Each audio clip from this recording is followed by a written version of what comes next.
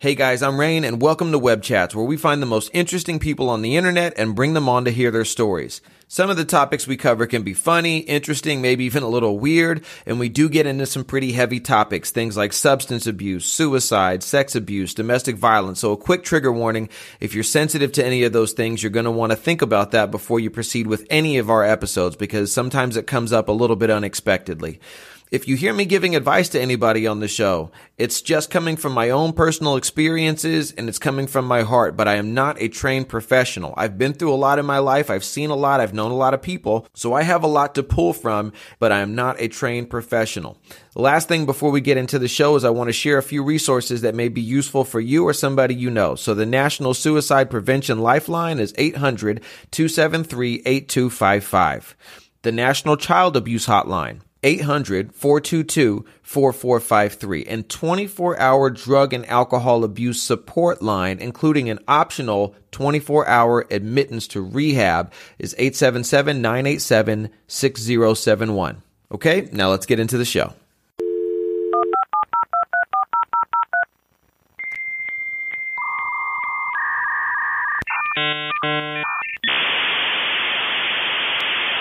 Web Chats Connected.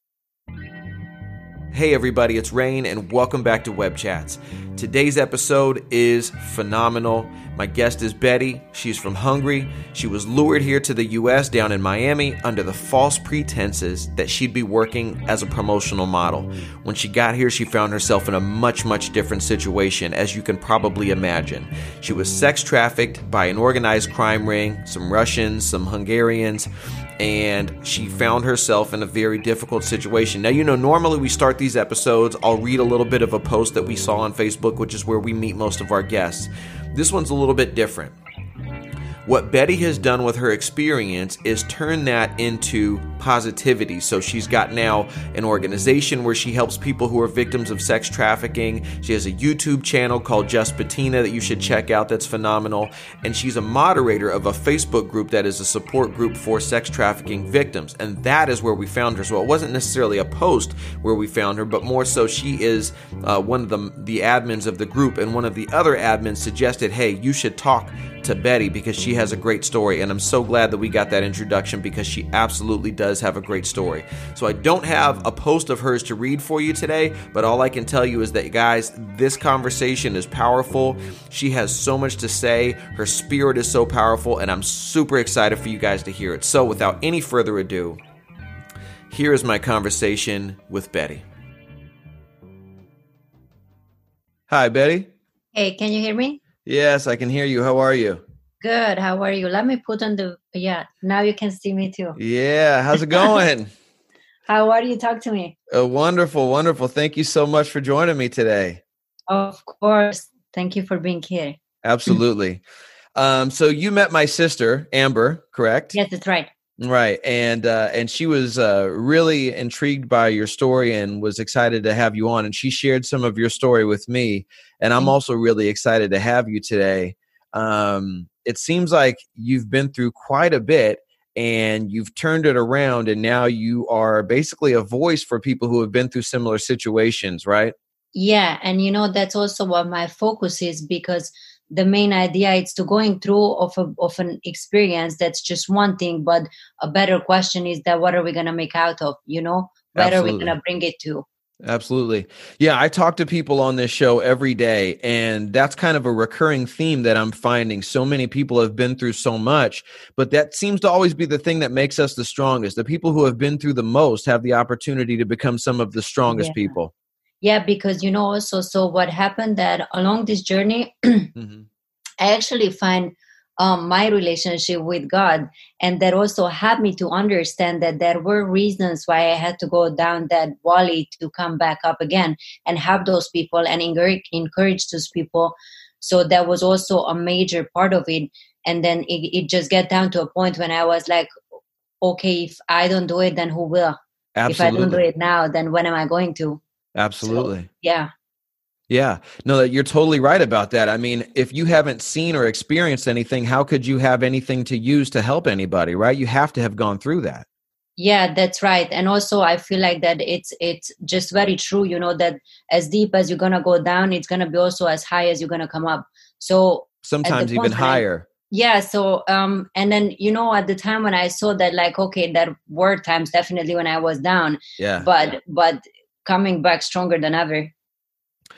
And so much admiration and respect for you for that and for what Thank you're you so doing. much. Right on. No, I mean, you and I as well are some of the lucky ones. Not everybody makes it out of those dark times to be where we are. And so it really is even more so our responsibility to shine a light and try to help those people find their way Yeah. back on the right path, right? Yeah. And I also find it like, I just find it extremely important to talk about it, Yeah. to connect with those people, because when you're down there in these places, you feel so lonely, like genuinely your soul feels lonely. So until I don't know who I can reach out, who I can look up to, who I can see that, okay, well, he had a horrible experience, but made it into a great story. Let me follow that path.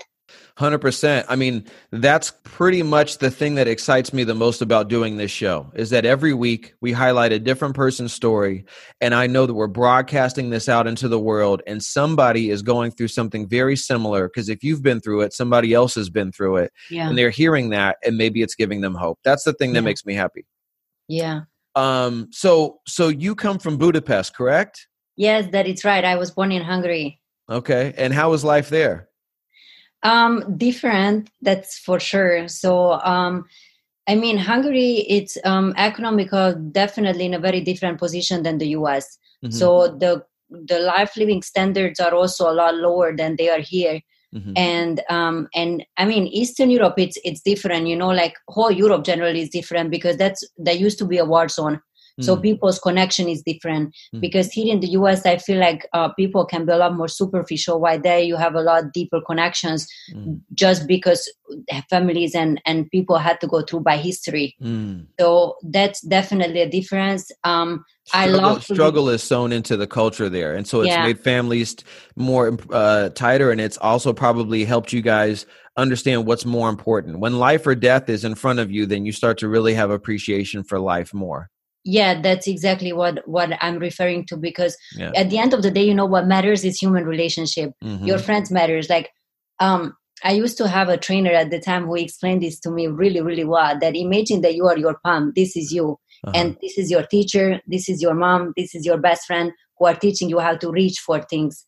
So with your own hand, your palm, you're not going to go very far. But by people teaching you how to reach for things, that's what life is really about. Absolutely. Yeah. You can't be a complete person all on your own. Everybody impacts you and pours into you and makes you who you are. Right. Yeah, exactly. Yeah. And that's also why it's so important to have a support system, a strong support system around, because alone with your little hand, you're not going to go very far and you feel so lonely. So life there was okay for you. Yeah. Life, it's it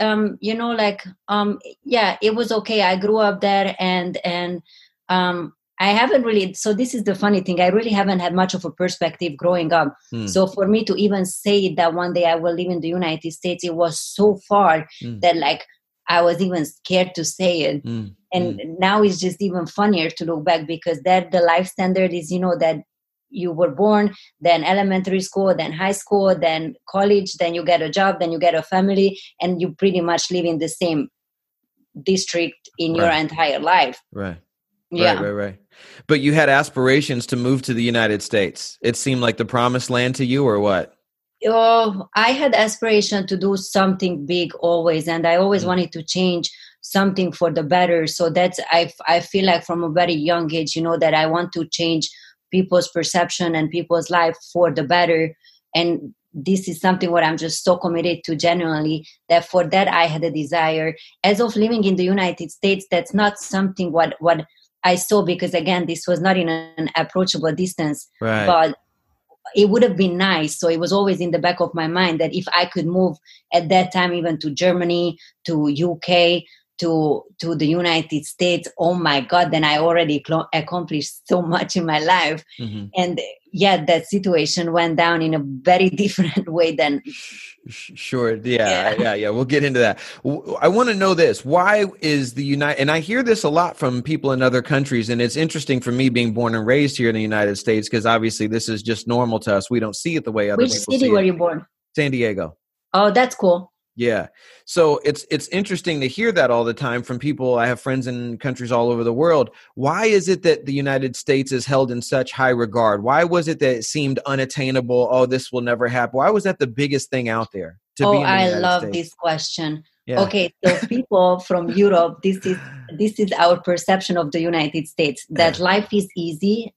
It's a lot of rich people, so it seems like that coming here, it's something that you can make a stable, very good life living very quick. And then all what you see, it's mostly like, the LA crowd, New York, Miami, with like the beautiful people, all in beautiful cars. And that's the idea of the United States. Yeah. Now, what most people don't understand, and I didn't understand until I lived here too, that this is part of the States, but it's not the majority of the States.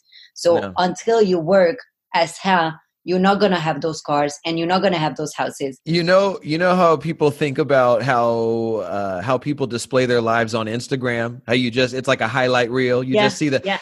United States has been doing that for a long time. Way before Instagram, United States was showing the world the best of our best, all of our actors, our jewelry, our money. But there's always been an underbelly of the United States where people were working very hard. They were struggling. It's a normal country like anywhere else. But people have the wrong perception a lot of times about what goes on. And also, if you add the celebrities to it, because really the A-list celebrities in the world, like majority, like 80-90% of them is American. Right. So what you think that the United States is the dopest country in the planet to live in? I don't get that, though. I don't understand, because, again, I have friends in other countries. I see how big some of these Latin stars and European stars are. I love our country and I love our celebrities, but I don't understand why they're so much bigger and so much more famous than celebrities and people from other countries. Like a celebrity from the United States, they'll go to another country and they'll be just as famous there. There's people waiting at the airport with signs, but celebrities from other countries, they come here, nobody knows who they are. Yeah, the reason, I think it's the media, hands down, because the U.S. media, United States national product, it's the media. So of course they're gonna push their own celebrity, and it's normal. Yeah. I was just writing an essay about this on the other day when I finished my semester, and that's exactly the main point, because media is so controlled by United States, that, and it's normal, because like if Hungary's national product is wine, then of course he's going to push wine. Right. So it's just the same thing with the TV. Right. That makes a lot of sense. Yeah, we do put a lot of effort into promoting ourselves. Yeah, sure. Okay. So then, so what happens next? So you have these aspirations about maybe being able to move out of your country so that you could do the work you wanted to do. And then at some point, what happens? Do you have an opportunity presented to you? Yeah, so how it was then, back in Hungary, I was doing hostess jobs and then vodka promotions and doing the parties, and promoting the drinks, selling the drinks. Mm-hmm. So that's something what I've been involved. And then at one point, there was a girl who seems to have her life together, mm-hmm. It's always like that. Mm-hmm. And then she was driving a beautiful car. She was mm-hmm. traveling a lot. Mm-hmm. And then the life, what many girls would like to have. Mm-hmm. So, and then she told me that there is this possibility in the United States. And at that point, I only knew as a promotional job. So like I had not really an idea what's happening, but what was sold for me, it was the idea of doing the same thing in like the $100 million yachts, the super high-end exclusive parties on the rooftops, what you see in front of your eyes as a Miami life. So that's what was the idea, what I fell in love with. Mm-hmm. And then, that's the idea she sold you. Yeah. Mm-hmm. That's an idea what it's easy to sell to anybody. Oh, of course.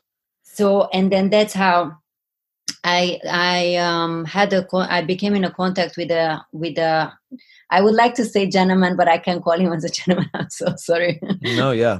Yeah, but it was a mere person who told me that he's gonna cover the second part of my flight ticket. I only have to buy one half, and then just come here, and then from there on, he's gonna provide the job, and I'm gonna make this much and that much money, and like under 3 months, I can go back to Hungary, and I'm gonna have thousands of dollars. So it sounded good. That sounds great. That doesn't sound good. That sounds great. How excited were you at that time? If somebody would tell me today that I can go to parties and I'm gonna get paid $20,000 per month, hell yeah, come on. But I mean, it's still like I'm putting myself in your mind and in your shoes at that time. You're a young girl. I don't know how old you were, but you seem young now. So I was 21. You were 21. You're doing bottle promotions and stuff like that. Somebody says, "Hey, you know that promised land that you thought you'd never be able to make it to? You're going to go there. You're going to live an easy life. You're going to have a bunch of fun. It's all set up for you. All you got to do is go." Were you telling your friends, family, everybody? I did tell my mom, and I think my mom, I feel like that, generally a parent is always very cautious when their child wants to go into a different continent. Much more sensible, right? Yeah. Yeah. And they also have the knowledge and the existing, idea to smell the danger. Too good to be true kind of thing. Exactly. But the thing, it wasn't sold to me like how I make this in a short version. Like now you hear it behind it that it sounds like BS. Right. But like, at the time, it was during like maybe a month period of time or two, and it was just one information at the time. Mm-hmm. So it wasn't like everything all in. And and then it sounded great. So of course I came here and I'm going to change the word. And then I came here. So what happened? So you pack all your stuff up. How much stuff do you bring with you? Pretty much all your clothes, or what do you bring? I came here for 3 months as like an ESTA, as a European Union member, and so I came here for that 3 months. Mm-hmm. And I also I didn't bring too many things because I'm gonna need a couple of dresses and bikinis, and it's still Miami. So that was the main idea. And you figured maybe you get more stuff when you got here. You just packed and came out. Because I'm also if I'm going to make the money of my life. I'm going shopping in Miami. Yeah. Okay. So you get to the airport, right? You get here. Where are you now? If you want to say, you don't have Miami. I'm still down here in Miami. So you're in Miami. Wonderful. So you come to Miami and you get off the plane, and who picks you up? So they picked me up. They sent me the driver who picked me up, and then they took me somewhere in between Miami and Fort Lauderdale, next to the highway, in like a very small building, which it didn't look good. But they told me that it's just going to be for a couple of days until we figure it out that where to stay, how to, and then we can move on from then. So it's just going to be a night or two. Okay, so the driver is just a driver guy, right? How's your conversation with him on the way to this place? Did anything seem odd at first, or did it seem happy? It wasn't too much conversation, but it was just like casualties. How was the flight? Yeah.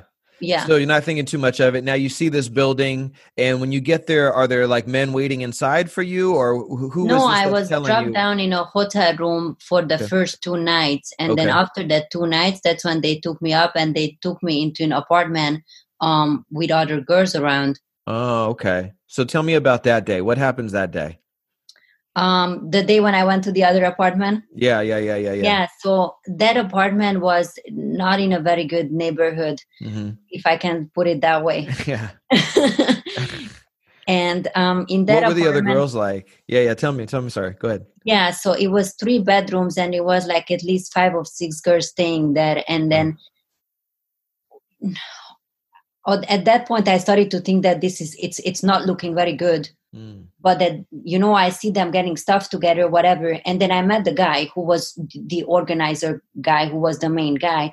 So then he told me that the parties are going to come later, but first I have to do this all the way down.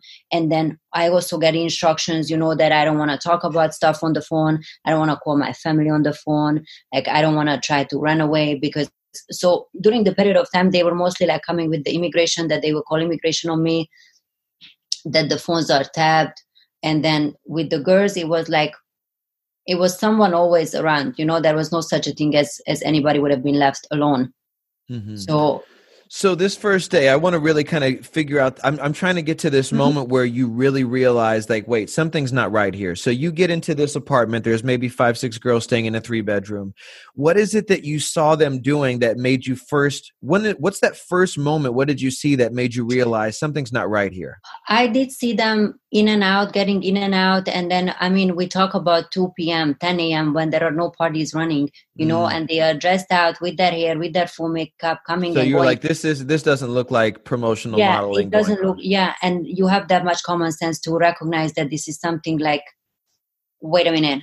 Right. And then a day later or two, the guy who was organizing, he asked me for the passport, saying that he needs to have a copy. And then that's when I was like, like that's like a major red flag. Like I can't. And you didn't want to give it to him. Of course not, but he said that he needs it for the record, and the way how he said it is that he needs it for protection, because if I disappear or something happens with me, then they have to look by name and by passport number to find out what I am. And then, go ahead. No, please go ahead. Yeah. So then that's when I was in a full denial until like a while in it, because I kept telling to myself that this is not happening to me, but it was happening to me.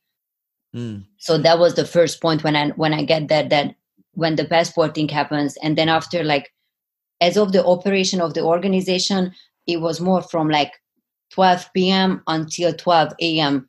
And I have never seen one party, one yacht, one nice car, or one nice house in my entire time.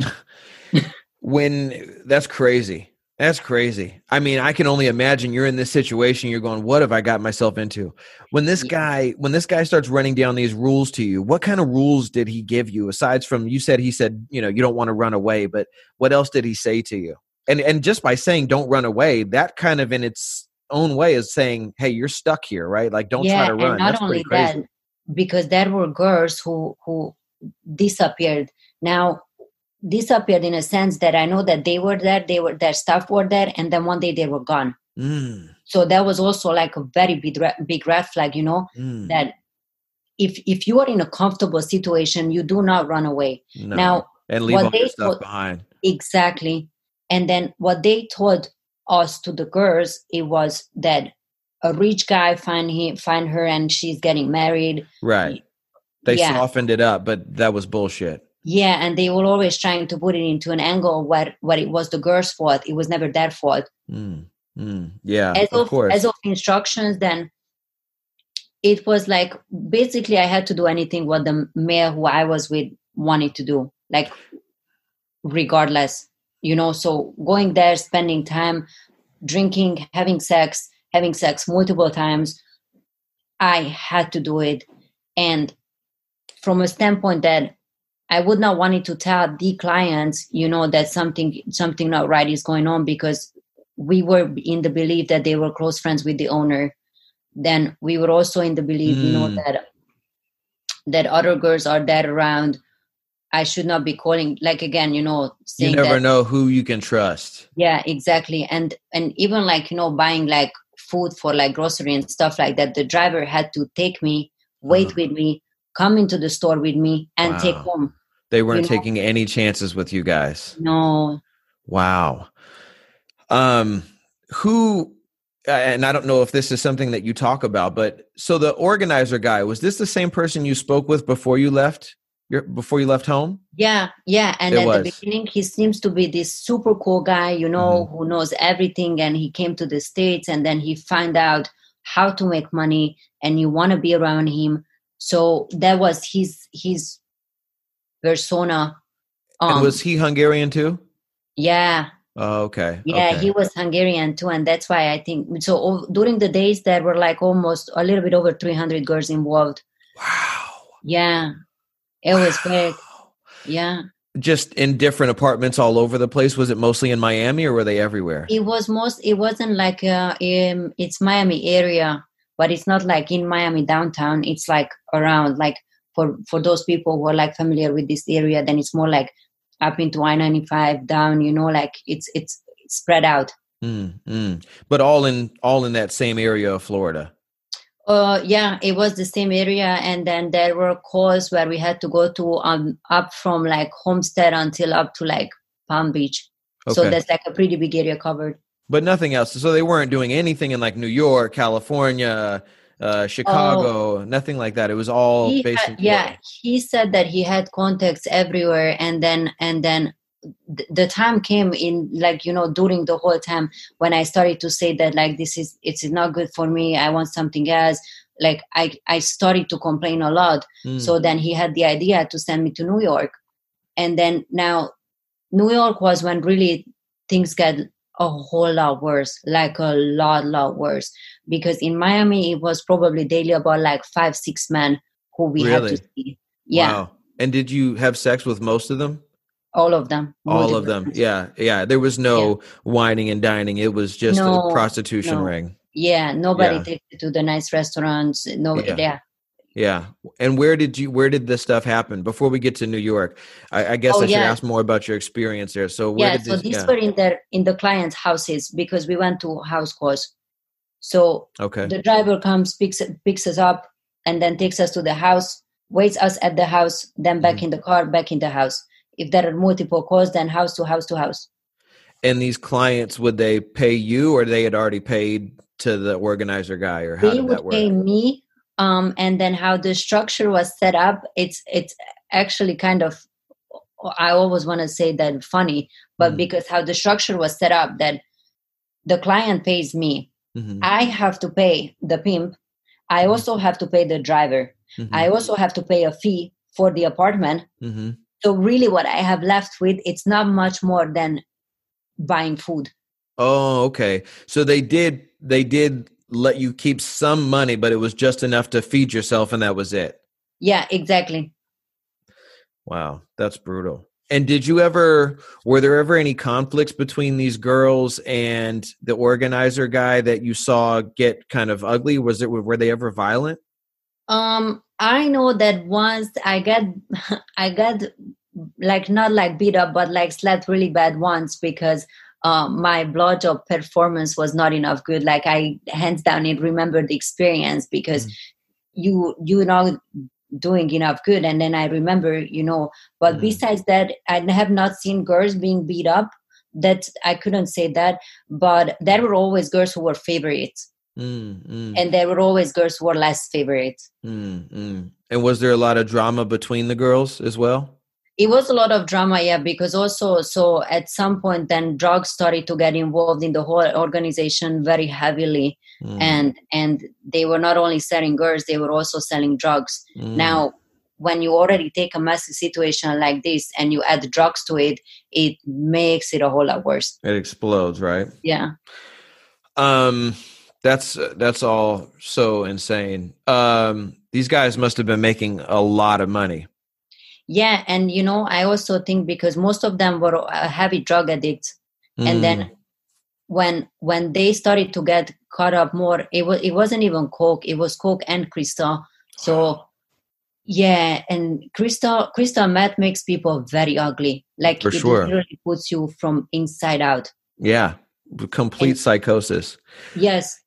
Um, so how were you emotionally dealing with this situation now? You didn't ask for this. This was something different than what you had expected. You get out here, you're basically trapped now. This is the kind of standard situation of human trafficking that we see, Yeah. right? Which is where somebody is lured away from their country to another country, their passports removed from them, and they're basically told this is what you're going to do. You got no choice, and then you're stuck there doing it. How are you dealing with this emotionally? um I was in a complete denial for a very long time, in fact, because I've heard it so many times saying, that that's all what I was born to do, that I would never make it out better. Like, my brain is not my power. Mm, Um, these were mostly like the sentences what I can remember. So it was in my mind, I was in a state of mind when I was like, okay, maybe this is really all what I was born to do, and maybe that's all what I can be useful for. mm, And I started to accepting this, or even telling it to myself mm, and every single person around me. This is what they are like putting into your head mm, so much. mm. So then I'm like, okay, I mean, but They brainwashed the shit out of you, didn't they? they brainwash the shit out of everyone, Yeah. every single one. Because Yeah. especially now, the more that I work with this woman and with these ladies, these are, it's so funny because these sentences, I can hear it back every single time when Same they, shit. I'm yeah, telling you, all the people I talk to, what you're telling me, it's the same thing. This is the abuse or brainwash starter kit, right? It's the yeah, same as like advertising or marketing or anything. You take a single idea and you beat it into somebody's head over and over again, and eventually they start to believe it. It's just yeah, who we are as humans. We'll adapt exactly. eventually. And again, if you are that one person and you are surrounded with 10 other who are telling you the same thing, that you don't worth nothing, you are not smart, you better if you don't think, just follow my orders, I will take care of you, blah blah blah, then I gonna follow, because I was in a belief for a while that guy is gonna protect and is gonna take care of us. Like, no, like I could tell you like multiple stories when they were sending guys to rob the girls. Wow. So Wow. yeah, they're not gonna do anything. Did at some point you even find yourself maybe having affection towards these people who basically captured you just because you were so brainwashed into this lifestyle? That I can't say it. I never had No, any. you never liked them. No, they were not attracted to me at all, because it's just, my attraction at the time was someone who, like, smart, educated businessman type, what I was looking for. And I cannot look at these people as a businessman who is taking advantage of other persons. Sure. So you didn't like anything about them. No, but in fact, I had to have sex with them. So that was almost in the contract. Like it comes with it. I'm sure. So that must have been difficult. Now, your parents, you had no contact with them at all? Yeah. So about that, like when I was 16, my dad left the family. And then, so it brings a lot of confusion. Like, and I see, especially later looking back, I see how much I missed having the male figure in the life. And then my mom was there working for like all three of us. I have two brothers too. So it's a lot of pressure on her, not only dealing with a divorce, but also like try to raise three kids in the same time. So that was a lot. Now, I have a very close relationship with my mom, and I think that my mom knew all the way down that something really not good is going on, but I never really said it by words, and I think she was just happy to give me a space or give me a person who was there next to me. So when things came down to the end, like, still as of today, I don't talk to her like going deep down into experiences.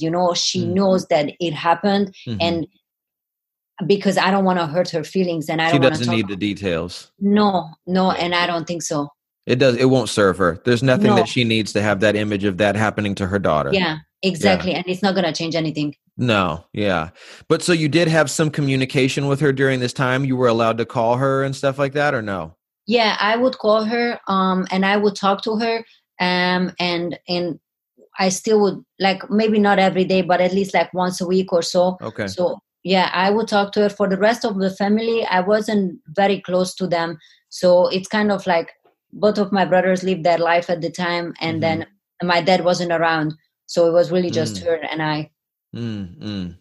And that all probably also added to what allowed this whole thing to happen, right? Because if you were closer with your family, if your dad was still around, maybe somebody would have stood up sooner and said, get your ass back home, or tried to do something to figure out what was going on. But your mom was too busy to really see it.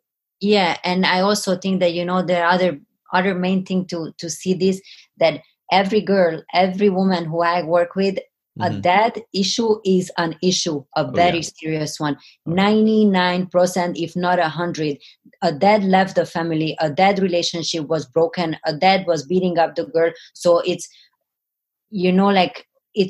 I can't even emphasize this enough, how important is for a male to stay, even if they divorce. I get it, but you still have kids to take care of. Stay in their life, talk to them, be the part of their experiences. Yeah. I say almost exactly what you just said on almost every episode, because I found the same thing to be so, so true. Now, mothers are very, very important too, and fathers are also important to the sons. But there is in my experience and from my observation, there is no relationship that is as important and as impactful as the relationship between a father and the daughter. That one, Yeah. if something goes wrong there, you almost always see it in the woman when she grows up, just like you said. Yeah. And even like to add to this, so the interesting thing, right? Because for a girl to have the dad relationship in the life, the dad is gonna teach you or teach a girl how to be treated by a man. So if that's missing, then that's when a girl gets confused and doesn't know what to expect. So this can be, age, anything like an abusive relationship, really anything. A mom also, because a mom is going to teach her how to behave. A mom is going to teach her how to be a woman. Now for guys, when like my brother, like he's gay, right? And it's the same thing, just as missing the dad figure. So I can relate to that. Now he knows how to be in a relationship because he gets that from my mom's side, but he's missing the dad figure very strong. The mother and the father figure is one of the most perfect things designed by life, right? Yeah. The balance of those two things. Exactly. The balance of how those two play out. Mom might be too loving and dad balances it out. Dad might be too stern and mom balances it out. And that in millions of different ways plays out as you're raising a child. And when you have mom and dad there in a healthy relationship, you can really grow up well-rounded and healthy and happy. Yeah. But when one is missing, you're always going to be a little off balance. You're going to see it. Yeah. That's so true. And also like, because I understand when a relationship doesn't work out between the parents, but it's just so important to still stay in the kid's life, because kids are so confused, especially at the divorce. So it just talk to them, just be a part of their life, even if not 100%, but at least 20%. And knowing that you wanted to be there and knowing that you're trying as hard as you can, whatever that ends up being, but knowing that you haven't abandoned them, given up on them, they're not thrown out. That's very important. That's super important for them to know that you cared and that you were there as much as you could be. That's really all you can do. Yeah. Yeah. I'm so glad you said that, because I say this on every episode, but you're the first person who's really echoed that back to me, because you see it too. Like, that's so important. I think that's the most important thing for dads to know, that they matter, especially to their daughters. They have to. Oh, yeah, a lot. Because, I work with these communities. I work with these ladies. So, of course, there are patterns what you see. Exactly. And, the same sentences are coming out from every person's mouth. And that's when you start paying attention that, wait a minute, that maybe that's going to be an origin of a problem. Exactly. When you notice that pattern, it's not a mistake. That's just what it is. Yeah, I've noticed the same pattern. Okay, so you start kind of complaining about your situation in Miami. You don't like it there, and they offer to send you off to New York, right? Yeah, that's right. Okay, and how did you feel about that as a solution? Is that what you meant by "I'm not happy, send me to New York," or did you mean "I'm not happy, I want to go home"? Like, how was that for you as a solution? I was trying to believe that it's going to be better, because what they said that it's going to be more stable. And then I was like, maybe, to change the climate a little bit, it's going to change. And then it's just going to put me in a different position. Yeah, that's really what I was thinking. And at that point, like, I just started to crave normal life, like the life when I have a job, the life when I can go home, like the stable things in life. So that's what he told me, that New York is gonna look a lot more like that.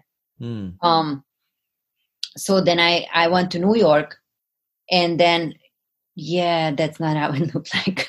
At this point, I don't want to put words in your mouth, but just based on what you've told me, at this point, I'm kind of assuming that, like, you've taken on the role that, like, this is who I am. Basically, at this time, you're not fighting it as much. You're saying, I have sex for money. This is my job. And what's next tomorrow? You're not even so much looking for the exit as you might have been in the beginning, when you weren't so convinced. That at the beginning, I was definitely looking how to end this. And at the end, there was the single thing what I was fighting for. But in between, right. Yeah, there was a stage when I accepted. I'm like, okay, well, that's really who I am. Right. And then that point, I really wanted to focus on that. Okay, if this is what I have to do, then can I make money with it? Right.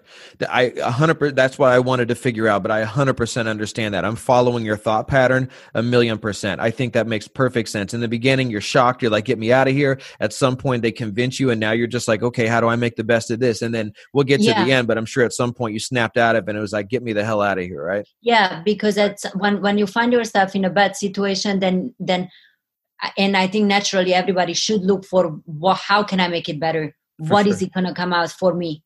For sure. It's So survival mode, basically, right? You're like, okay, this is what I'm exactly. dealing with. How do I deal with this? Yeah, exactly. So why did it get bad in New York? Tell me what happened there. Okay, so in New York there was I truly believe that it was Bronx, but I tell you the thing, I don't remember. So Mhm. if I were there, I could not tell you what was the street, where was the house. I just know that it was outside of Manhattan. And there was this house. Uh-huh. It was small and ugly and horrible. And it wasn't even really a house. It was a Mm. lot more like a room in someone's roof. And then, so that's where I was staying with An another attic, group. basically. Hmm? That's what they call an attic. So the space Yeah. above Yeah. in the I'm roof. sorry, that's my English. Yeah. No, yeah, it's fine. That's what I'm telling you. Okay, so you were in an attic. Yeah. Wow. Yeah. And then it was very dirty. So I remember that the first day when I get there, I just wanted to clean the place. Mm-hmm. So I cleaned it as much as it was. Now at that point, the situation came down that prices were dropped down to a third of it what it was before. Mm. And then I had to see 10 to 12 men per day. To make the same money. Yeah. And again, minded that I have to have sex with them multiple times if they want to. So that's a lot. So yeah, that fucking sucks. What was the price structure and so it was based on what time or something? What was the typical time? Yeah, it was time. Somebody could have stayed either 30 minutes or an hour, depending Okay. on what they wanted. Okay. And then it was they would give me the money, and it's the same thing. I have to give a percentage. I have to pay for the house. I have to pay for transportation if it's needed. Mhm. So as of the structure, it was very, very similar to the same before. The only difference was that before the price. Can I say prices? Yeah. Okay. So before in Miami, it was 300 for an hour. Now in New York, this was 100 for an hour. Oh, so a third of the price. Yeah. So that was Wow. a big difference. Not only that, a third of a price, but it's also twice as much men to see. So, Right, of course, to make the same money. Because did they have like a quota, like a minimum amount that they needed you to make, or was that what you needed to do to survive so you could eat? there was no minimum quota, but the girls were like pushing it. It's like, okay, I made 1,000. Okay, I made 800. Okay, So it's almost like the community they created kind of feeds itself. Yeah. So they don't even have to push it because you're busy competing with the other girls and they're putting pressure on each other and stuff. Exactly. Exactly. It's like almost like a competition, the who makes more. It's almost like a cult. Yeah. Yeah. Right? Yeah. It's crazy. And so what kind of hours are you working then? All day long? Is like, was this between a set time, or was it just whenever somebody wanted to see you, you had to be available 24 hours a day? I believe that it started from 10 in the morning. I'm a little hesitating if it was 9, 10 or 11, but it started at like around that time. And it was like for like a solid 10 hours. So it was like almost like a 10-hour shift when I had to be ready in the apartment. Okay. So there was some point where you were unavailable and you could like sleep, eat, and not be bothered. Yeah. Now, just keep it in mind that like when you have to have sex this amount a day, then your body is physically drained. Oh. So when you are not that, you want to sleep. Oh. It's eat, sleep. Did you have days off? Because I'm trying to tread lightly on how graphic to get here, but I assume that's a lot of wear and tear on your body, right? Yeah, and no days off. Like even like not even only like on the days when I would get my period, and even like this story was like down in Miami. Like there was one when I get like really damaged, like someone was like way out of control. So at that point, it's like you just can't do it. Like physically, your body can't do it anymore. Yeah. And then what the guy told me is like, okay, so like right now, if I can have sex, then I can just suck their dick. Like there is no such a thing. No day off. No. Yeah. How dehumanizing. How did that make you feel? Or were you so in survival mode that like it didn't even phase you? New York got bad. Like that was really bad. Like I remember, like it. I didn't even matter anymore if my hair was washed. If I didn't eat for days, I could have survived on like water. So that's when thing was just. You must have looked horrible. I in fact did. You must have, I mean, really, you must have looked Yeah. so like a zombie. I'm picturing Like you like bags under the eyes, like barely making it through, and I didn't even put makeup on, like nothing. I just didn't care anymore. you were just dragging your body. Yeah, yeah. So Ugh. yeah, I that mean, you was look one. so beautiful, so healthy today, but I can Thank imagine you. that, I mean, I can imagine that that was a very rough time for you. It's a lot of emotional damage to go through. Like that's the best way, and I genuinely think that how you feel inside, that's how you're gonna feel outside, Sure. and it's the person's energy. Hmm. Did you ever get into drugs to try to cope with all that? Oh, we almost like we had to get into drugs, but that started out in Miami. Like I Mm-hmm. have tried drugs back in Hungary before, so that's something what happened before, but I was not like caught up on it. Hmm. Now in Miami, drugs came together, so it was in like daily basis. It was in the hand, it was in the kitchen, it was everywhere.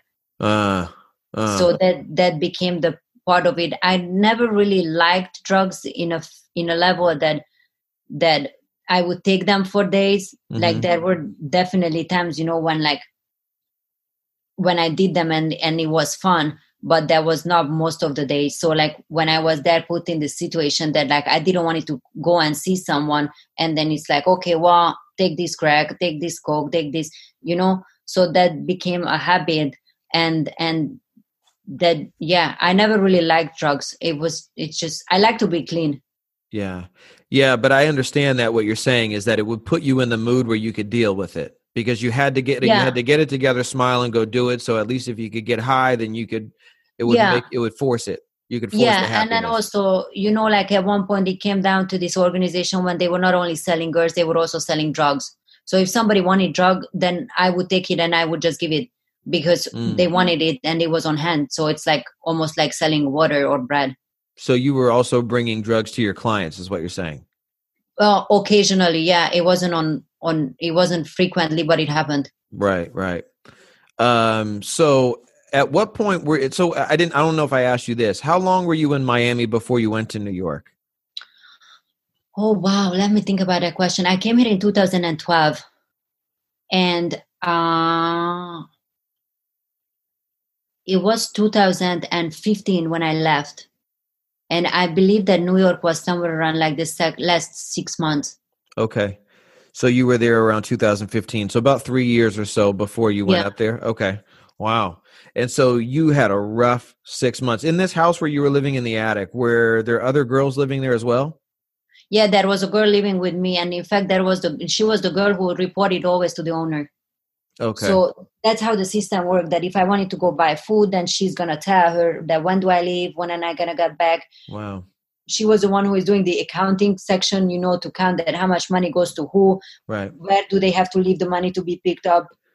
Well, I So wonder this is I'm sorry to cut you off. How did they enforce that? Because if you say they weren't very violent or you didn't see them getting too violent, what would they have done if you would have said, you know what, F you, I'm not going to report anything. I'm going here. I got something I want to do. Bye. Did you ever do that or yeah. yeah, so the thing how happened that after the first month, I should have flown out with my visa, right? Right. So Oh yeah, yeah. and then on that night, I supposed to leave to Canada. Like I exactly remember the night. Mm. Now on that night, the guy took me to a party with him when we were drugged out, everybody, and uh, I missed my flight. uh, Now I missed my 90-day window, uh, so I couldn't leave anymore. At that point, I was illegally in the United States, so I had no really option to leave. uh, And even if I leave, how am I going to get a job? so this is they didn't need the threat of violence because they had the threat of jail. Basically, we've got your Oh, passport. yeah, You're here full illegally. on. We're hiding you, and if you speak up or do anything, then we'll tell on you or whatever. Yeah, they would. That's what they said, that they would have been the one calling the immigration because it Right. happened before if a girl tried to steal from them. So they That really they, would do it. Yeah. Every once in a while, they probably have to do it just to prove that it's a real threat. So they'll actually call them on somebody. That's They horrible. said that they called. I don't know if they physically called, because if a girl was deported, I never met the girl again. So that's like, you never really know what really happened in the For all you story. know, they could have killed her. I like to think that they didn't, but yeah, that can happen too. Could have. You wouldn't know, Could have. right? Could have. That's pretty scary. So you're really meeting your wit's end here in New York. You're not looking good. You're not taking care of yourself. You're putting your body through a whole lot. Emotionally, are you starting to fall apart? For sure. Like, yeah. And I didn't really see any way out. And at that point, I started to avoid taking drugs, because I know that drugs can mess up a mind very much. So I just wanted to be clean, and I wanted to get over with, and I wanted to figure it out, that what am I doing? So I constantly kept looking into options that, like, okay, what's next? What's next? What's coming? How am I going to solve this situation? And there was the time when I started to look for the windows, when nobody paid attention, when nobody knew if I was somewhere, where I was. So the options, what I have for leaving. So then there was this day when it came. There was like in the morning when the girl who I was staying with, she left, and I physically could leave the apartment. So that's when I just put my luggage together, and then I went first. I remember the T-Mobile, changed the phone number. That's how I got the New York phone number. And then I also went to the Bank of America, and I blocked my card. And then after I had a friend, and then since then I have not talked to them. They did not find me, and that was the last day. Wow. Haven't spoken to them, haven't talked to them. Do you know where they are, Facebook or anything like that? Have you seen them? There were times when I was looking at it, but the thing is that I even try to avoid everybody who is Hungarian as much as possible. So even if I hear someone talking or speaking Hungarian around me, I don't answer. I don't answer Hungarian, and I just walk away. Wow. And because of your people just listening to our podcast can't see you, but because of your skin color and because of the kind of people who are in Miami, you can easily blend right in because you have like an olive complexion. Yeah. You could be Puerto Rican. You could be anything else if you didn't say anything, right? Yeah, exactly. And in fact, so the funny thing is that like mostly people start talking to me immediately Spanish. Yeah. So I go with it. Yeah. I'm fine. No, that's funny. So how did you get back from New York back to Florida? And two questions. One, how did you get back? Did you have the money for a flight or what? And then two, why would you come back to Florida where all those people are? Why wouldn't you go somewhere else where you're not going to run into them? Okay, so what happened was then in Las Vegas, I actually met a guy who was my first serious boyfriend, and he did love me very much. And like, I liked Miami as a city. I never had a problem with Miami as a city. Sure. And now I knew that at that time the investigation was fully going on for this organization, so I knew that it's going to be in a very short period of time when they're going to be gone. Oh, how did you know they were being investigated? Because there were some rumors what I've heard that somebody reported them, and that I started to see signs, like police cars. It looks very much like surveillance for me. Do you think that was because you were doing drugs, or do you really think in hindsight that you were seeing that stuff? No, I'm fully sure. Okay. And I'm even more confirmed right now because they get sentenced. Oh, okay. So it did happen. It was what it was. Oh, yeah. Okay. Okay. Wow. Okay. So you saw the signs that the ship was going down anyway? Yeah, the ship was starting to go down a lot before than I thought it was, because so these kind of investigations are running for years. It's not like what you imagine in a CSI Miami that somebody shows up and then 24 hours later everybody's arrested. And yeah, it's not how it looks. Right. It really looks a lot more like years of surveillance. Right. People, undercover agents around the organizations, recording, listening, constructions front of the other house. It's more like what you see in mafia movies. Yeah, The but way they investigate organized crime is much more in depth. because it's an organized crime. Like this is human trafficking, this is sex trafficking, this is money laundering, this is drug trafficking, and the line can go on and on and on. I actually was wondering, where do you think the end of that line was? Is there some sort of a like Hungarian mafia that you think they're connected to, or were these just guys that were doing this? What do you think? The guy who was running the agency here in the United States, he was half Russian, half American. And then there were the guy who was bringing the girls, he was Hungarian. So that's why most of the Eastern European girls were coming. Got it. And that's how they were built up. Now, the Russian guy, he was in and out of jail in his entire time. So he could draw the attention of, like, the police within a minute because he was a convicted felon. So there is not much thinking what they have to do. And then I knew that I just heard people saying it, and then I knew that there was a very serious investigation against them. So, and then when I saw that, like, okay, wait a second, this is going to be over. It's because I saw their Instagram profiles, and then I started to see that multiple people were like posting pictures from Hungary.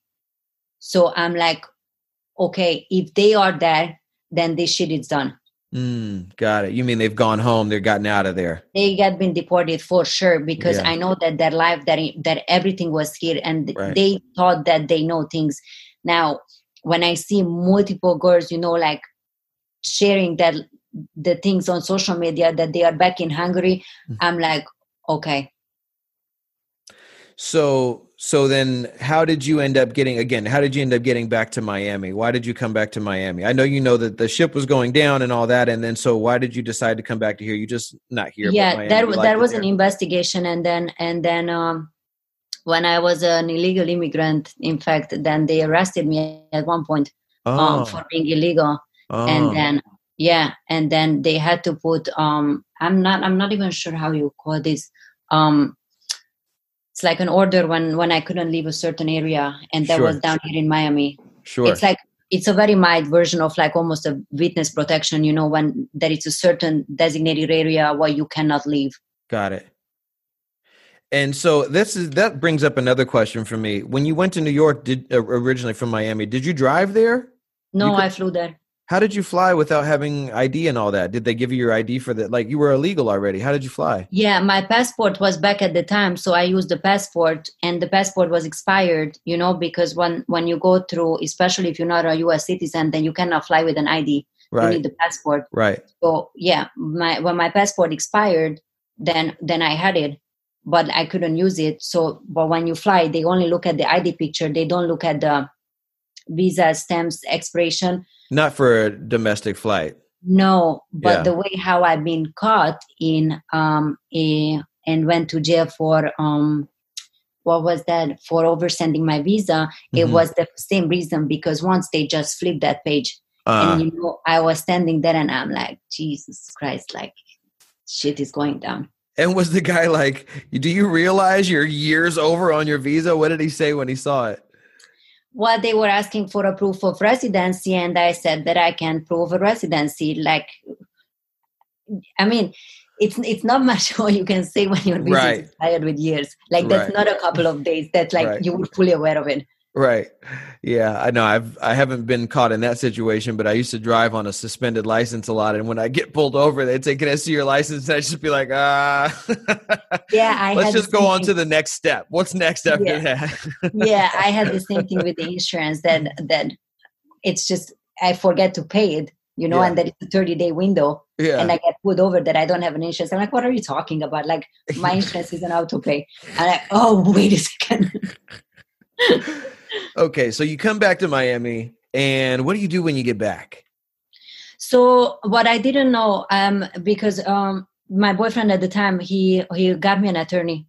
And what I didn't know, that actually I can apply for residency based on being a human trafficking victim. And in fact, that thing did save my life, hands down, because that's great, actually, because I don't think we talk enough about any of the good programs that the government has. I mean, there's a lot that government gets wrong, but that's great that there is a program for somebody like that. That's great. Yeah, and then I, in fact, would like to mention this very much, because I had no idea that these resources are available. I didn't know, because even when I would see human trafficking hotlines or stuff like that, what I thought at the time, then I will talk to an 80 years old lady who is going to tell me that I'm wrong, and I'm not even a US citizen, so nobody's going to have. But that's just so wrong, because they are there to help. Like, call them and contact them, because these are people who have been through these experiences and they want to help. And again, government has a lot of resources for this. So I didn't know that I can have a green card or a residency based on something like this. And that was one thing. And not even that, like when I received my green card, the first thing was to go back to college. And again, my imagination is at that time that I don't really have money. How am I going to pay for college? Well, guess what? College has a lot of funding for this. So when you go there, proving that you're a human trafficking victim and you had been go through this, and you can prove it with paperwork, like, they are giving so much scholarship for me at this point that, like, I almost could make a life living only on scholarships. Wow. That is so amazing. I'm so glad that you shared that, because that's the kind of information that somebody can hear that and completely change their life. If there is like, don't you wish that you would have heard something like this when you were sitting in that attic in New York? Oh, yeah. I wish somebody would have told me. And it's, and the really, because so for green card also, they required me to go through therapy. So this means that I have to go to physical, I know as you say this in differently in English, the therapy, where the lady like works on your mind and on the therapist, therapist, yeah. So they walk through and they make sure that the injuries, what was there previously in a person, it start healing. Because when a person start coping with these things on their own, that's what can brings to or lead to an alcohol addiction, a drug addiction, a lot of confusion. So this is a therapy what everybody wants to go through, because it does have, hands down. In fact, then this therapy also has a bunch of other resources: how to get housing, how to get, food stamps, how to look for job, how to apply for school. So the program really does help to a survivor to become a part of a society again. Wow. That makes me so happy to know that there's that much support out there for somebody in the situation that you were in. That's fantastic. Yeah, definitely. That's a beautiful thing. Yeah, that's so great. So you went to school then. So you got your green card. That's fantastic. And then you went to school. What'd you go to school for? Oh, okay. I think this is my new addiction. And okay. So I am finishing my BA right now in international business. Now, in the meantime, I also get an associate degree in sustainability from Harvard. Look at you. Yeah. That's so cool. You got an AA and from Harvard? Yeah. Dude, that's amazing. Yeah. That's amazing. Okay. Yeah. So first of all, when I wrote my SAT, then it was just so funny, because so my first language is not English, right? So I knew that I have a disadvantage because I have to translate back and forth, and the ACT score, it's like not the best. So then I get accepted to the school where I'm going right now. Now on the first semester, they gave me, I believe, 9,000 or 8,000 scholarship. Now from the first year until the last semester, what I maintained. My GPA was mostly 4.0, but there were semesters when I dropped below a little bit. But because of that high GPA, and again, because of the human trafficking victim green card, actually the last semester scholarship was a little bit over 20,000. Wow. Yeah. That's crazy. Yeah, that's crazy. Like, that's so cool. So you've been able to go to school, get support. Now, are you able to just go to school full time, or do you also have to work? No, I do work. And in fact, I love to work and I love to stay busy. I do think that staying busy, it's what saves my life today, every single day. Yeah. Because I started to go to school and that was one thing, but I always like to do more. And I still feel like, that I'm behind, because I'm behind with my age. So I started to work in a restaurant with the degree. Now, I get the chance to actually fund my own company, Just Bettina LLC, what does work with human trafficking survivors, with ladies. And I did created a program for women specifically, how they can overcome this trauma and how they can get educated and come back into society and have a healthy life again. Okay, that I want to stop on that. Do you have a website? Do you have an email? I do, How does yes. somebody contact you, please? Yes, it's justbettina.com. Spell it out. And just Bettina with 2 T's. Okay, so it's JustBettina.com, right? Yes, that's right. Okay, justbettina.com. And so if somebody is a victim of human trafficking or knows somebody who is, they can contact you there and you have resources. Yeah, for sure. Please do so. And I also have a YouTube channel that's the same, Just Bettina, as the channel, where I do talk about a lot from like all kinds of aspects, like how society can have, how ladies can have, how finding education can have, how finding God can have. So like I'm going around this subject, and that's what I work with. I think you have a beautiful, wonderful, powerful story that a lot of people can gain from. I'm so glad that you're using what you've been through and going around and making sure that people hear that and that you're making these resources available. I have a question. I was thinking this earlier, but I didn't want to interrupt you. What do you think it is that made you? I feel like there's this moment where you kind of hit a rock bottom in your story where you decided, you know what, enough of this. I need to get off of drugs. I need to figure out where's my opportunity to get out of here. And you start opening your eyes a little bit. Is there anything that you can pinpoint that you think created that different direction for you? Or do you think it was just kind of divine intervention that one day you just woke up, a switch flipped, and that's it? It was a combination of things. So one of the things is that my mom is actually really highly educated. Like she has like 5 or 6 degrees at this point. So she's a very smart woman. And I always see her working like her. So that's something what I saw as a woman to do. And I what I knew that drugs are always a downward spiral. So it's no future with them. Now, with human trafficking or any version of prostitution, it's the same thing. So maybe there is money to make in early 20s, but the older a person get, the worse it's going to get. So I knew that I want to have a future, and I also knew that I want to have a life.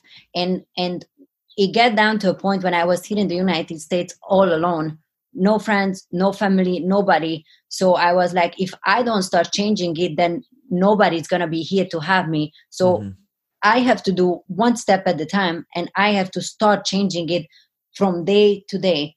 And the change doesn't come to, I can't tell you that it was a flip, what switched, and I woke up that today it's going to be when I change. But what I knew is that money was so disgusting for me at one point that it didn't matter for me anymore. I knew that I want more than that. Like having money, having financial stability, of course, it's good. My company, it is for profit, and I want to make it successful. It's what I'm working for. Good for so you. Money is a good thing, and it gives freedom, but it's not all the thing. Like with money, I won't be able to buy a family. I won't be able to buy a husband. I won't be able to put emotion around me, real people, real friends. So that was a motivation for me for sure, because and like now, even looking back, like now I can say that I have a relationship for multiple years and it's working, and it takes a lot of work from him and from me too. I can say that I have a school for years what I finished, and it's working, and I'm performing really well for years. So these are moments when I feel that I'm successful. When I look back, and again, none of it is something where the money matters. So I can see that I'm healthy. That's, incredible. I have my education, and it's even just getting stronger by every day. And that's incredible. A relationship, a family, all of these things matters so much more than if I can pay a rent. It's just, yeah, of course, like now it's different than on those 3-4 years what I had to go through, and then I had to struggle with it. It sounds to me like the difference between you and someone else who maybe doesn't find their way out is you had an ambition, not just obviously for money, but you had an ambition for life. You knew that there was more out there, and that slowly started to wake back up in you, and you realized where you were wasn't it. I think the people who have a harder time are those who come from not as great of parents. They don't have as much, they don't have a vision for life that you had. They don't know that there's more out there. Because if you don't know that there's more out there, why would you reach for it?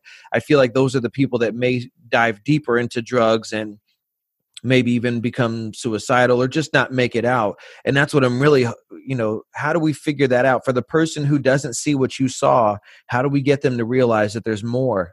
I agree and disagree with you a little bit. I agree with the point. I agree with the point that that there are people who are coming from worse environment. But what I disagree with, that the place where I'm coming from, it's a non-name place. I'm sorry to say this, but Hungary is almost a third world country with no purpose, with no life living, with no financial stability. So I haven't had this. Besides having a loving family, I haven't had that vision that I want to build something incredible in the entire world. But when I came to the States, then if the way how I was thinking, that if the life, what I see on Instagram and on the TV and what was sold for me exists, then I can build it. And not only that I will build it. Got it. Now I understand. And I'm sorry for putting words in your mouth because you didn't say that. So what you're saying is you saw evidence that there was a better life out there, and that's what you wanted that for yourself. And you believed that you could. So then I guess that would be my question is, how did you know that you could? You just had the belief inside of you? Like I remember so many times when people were telling me that how much I don't work. And then I'm like, okay, I've heard this before. So tell me something new. So this didn't bother me anymore. Like, still as of today, I hear people saying that, and I think it's always going to be like that when they complain, that I don't know, they complain about my English, happens all the time. So, and I feel like, okay, can you bring us something new? Yeah, exactly. Yeah. No, you're just too strong. You are so strong. You're not going to let anybody tell you that you can't. It's actually amazing. I don't know if you grew this way because of what you've been through, but it's amazing to me that you even allowed anybody to ever convince you that you were less than who you are. And I feel the same way about every other woman out there because women generally seem to be emotionally more, how do you, and how am I putting it in the right words? I'm not saying it that, emotionally a lot more able to be convinced, easier to manipulate. Because guys, they usually are like, okay, well, this is my way and this is what I'm gonna go, right? And the woman, it's like, this is my way, but I'm gonna ask my friends, I'm gonna ask my other girlfriends, right? So now when you get the bad or the not so useful girlfriends around, then those are the ones who are making the decision unstable. And then that's when the confusion comes, that which way am I going? Because it's too many voices making too much noise. Right. So clear the noises, get the vision straight.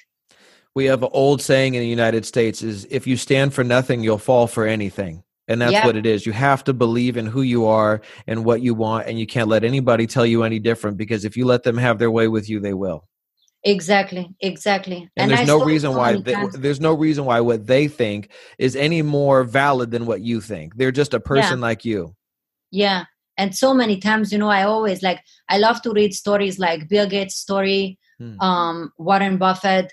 I watch the documentaries, I read their books, I read their stories. And then one thing, what's the same in every story is people are telling them that they're not going to do anything in their life. So I'm like, okay, if I pass this stage, then the next stage can only be better than this. Now, where's my billions? Yeah, that's funny when you start to see it that way, that people doubting you is actually maybe a sign of progress, right? Yeah, exactly. And then in church, they are actually teaching this, that you have to go in the way of the opposition. That's the sign where you have to walk through, because that's the battles where you're fighting. So once you're done with this one, then the next level comes. You can't get stronger without resistance. You need something to push against you in order to get stronger. So you learn to appreciate that. Huh? But I'm going to push harder. Yeah, absolutely. I can see it. I feel like I'm talking to, you're already so successful just in what you've accomplished and overcome today. But I feel like I'm talking to somebody who's going to continue to go on and do amazing things and change the world. Thank you so much. Absolutely. So I guess in closing here, and you've been very gracious with your time, I will make sure that we have the information about your website and do you know the best human trafficking hotline that somebody could call? Are you the best person to contact, or is there what do you think is the best contact for somebody? If they had one phone call that they could make, what would it be? I think human trafficking hotline, Google it and call it. Okay. That's the best thing. My services cannot provide a service when somebody goes and saves. I do have resources, but for them, I have to reach out. However, if there is a person who is actually a victim right now, then, and I hope everybody who is listening, it is not okay. And you don't have to go through things what you are going through right now. So call those numbers because those people want to help you. Okay. That's wonderful. I'm going to Google it. I'll get the main human trafficking phone number. I'll put it on right after our talk, and I'll put it in the show notes. And hopefully, at least if we can save one person that's in that situation, then that's I a always beautiful say, thing. it's not about if we go to heaven. It's about how many people are we bringing with us. Absolutely. I love that. I love that. Bettina, thank you so much for your time and for sharing your energy and your information and your story. I've benefited from it. I'm sure everybody else will as well. And I'll check out your YouTube. What's your YouTube again? It's just Bettina on the Cool. same way how the website. Cool. We'll check that out. Thank you so much for the invitation. And you guys are doing an amazing job with the podcast. Just keep going. Thank you so much. I appreciate that. Take care. Thank you, you too. Bye. Bye-bye. I told you guys Betty was the bomb. Man, so powerful. So powerful. Love that lady. Woo. So happy I got to meet you, Betty. I got to meet you, Betty. I'm so happy.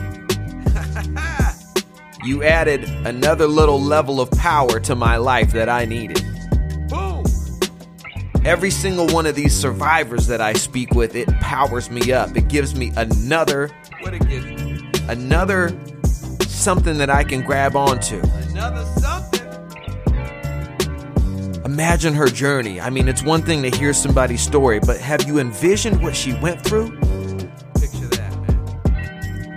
This woman came here bright-eyed and bushy-tailed, big dream, and had it crushed. Strung out on drugs, trapped, separated from her family, nobody to turn to.